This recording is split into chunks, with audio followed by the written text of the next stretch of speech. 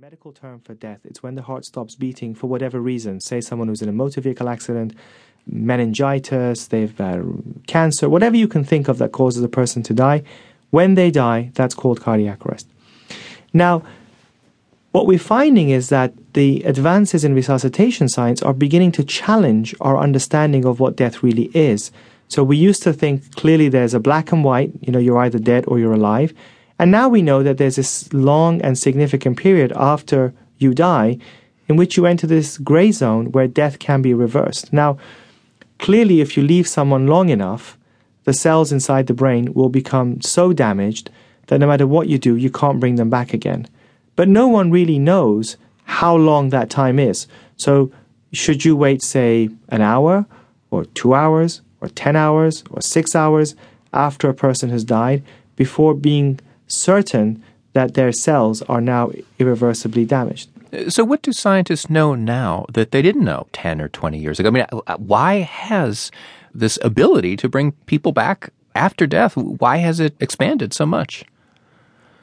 Well, the key discoveries, I think, that have happened perhaps more so in the last 10 years is that essentially the notion that we had that we only have 4 or 5 minutes after you deprive brain cells of oxygen leads to absolute irreversible brain cell damage has now been shown not to be correct.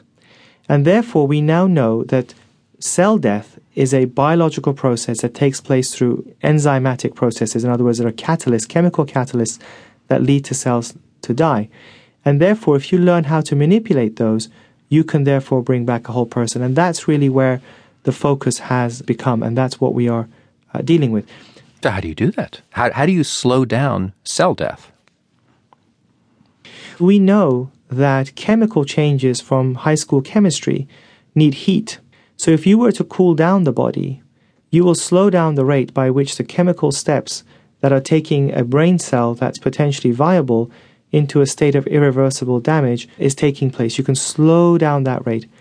Now, we're not talking about cryogenics, we're not talking about freezing, we're talking simply about chilling the body from 99 degrees to, say, 92 degrees Fahrenheit, so just a little bit.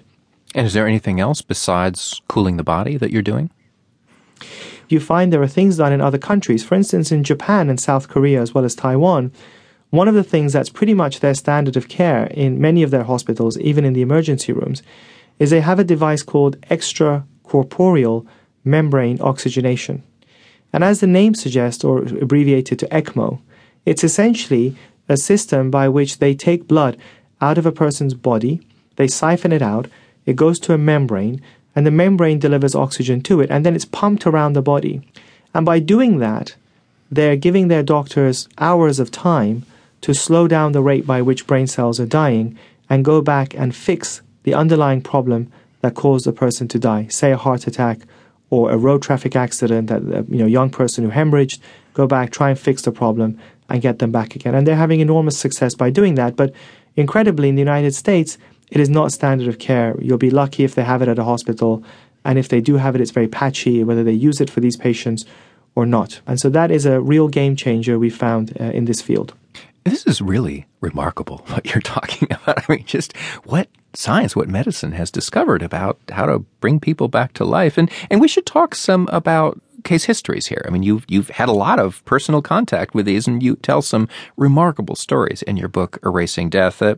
Tell me about Joe Tirolosi. He's a 57-year-old gentleman who was a chauffeur driver who came to Cornell Medical Center where I used to work. And essentially, as soon as he arrived, his heart stopped. And he died. He came and he had almost 50 minutes of CPR, where most doctors at that point would have given up on him.